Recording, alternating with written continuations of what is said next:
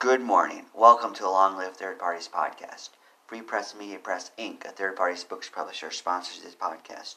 I'm Andrew Bouchard. Today I read the case Zurich v. Peterson, 33NE 3D 853, Illinois Appellate Court, 1st District, 5th Division, 2015. Friends, today we're going to the hotbed of third parties, Illinois. Yes, friends. From my research, when I looked at the Secretary of State of Illinois, I found all these political parties I never heard of in Illinois. They appeared to be largely local in nature. I did not see this in other states. In reading these trials in Illinois, I'm also coming across third parties I haven't heard of. And this case serves as a prime example. This case involved an individual named Ken Zurich wanting to get on the ballot in Illinois. This case has a lot of arguments it presents. So let's read the part about the third party. A lot of it doesn't discuss the party in and of itself. It talks about arguments about getting on the ballot. Independent candidates may have some of the same issues. It says, quote, "The candidates also argued to the board that the objector's petition was defective and should be dismissed because it did not name as a party the new political party, Progress Through Lower Taxes Party. The nomination petitions at issue here included the following title and introduction." End quote. And then it talks about what was on the petitions, including that Progress Through Lower Taxes Party. How does the Progress Through Lower Taxes Party sound to you? Do you like lower taxes?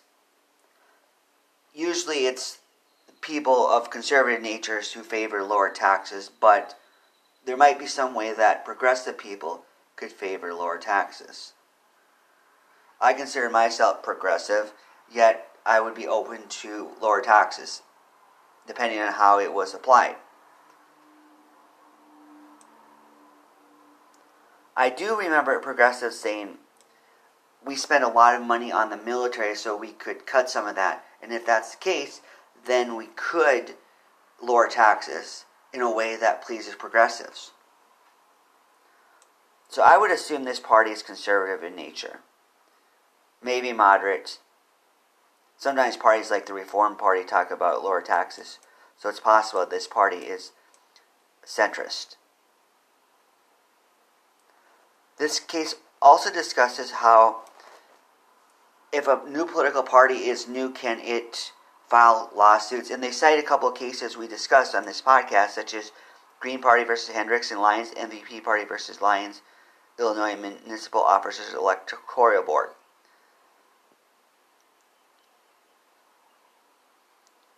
Unfortunately, they did not find the arguments for Mr. Zurich convincing. One by one, they go through them all and they strike them down. The court does not find any legitimacy to his argument. Zurich presents an interesting argument about statutes. He has claimed that the one statute is not a mandatory statute. I would have never ever thought of making such an argument. It seems very philosophical in nature. The court rebuts that by saying, quote, "Statutes are deemed mandatory if the intent of the legislator directs a certain consequence for noncompliance with the statute." End quote. So do you think statutes are indeed mandatory? Or you think they are not, or maybe you think it depends on the circumstance. So unfortunately for our friend, he didn't get much ground in this trial, nor did his party, Progress Through Lower Taxes Party. So ultimately the court said, quote,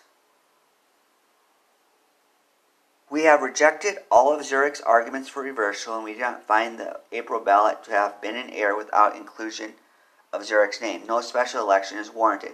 Given that none of Zurich's arguments have been convincing, we affirm the decisions of the board in the circuit court.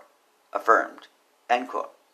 Zurich didn't win, but he can still inspire us. May his efforts inspire us to have efforts of our own, and better yet, efforts to win. So I hope the Progress for Lower Taxes Party can gain momentum, and may other third parties gain momentum. Long live third parties. Goodbye.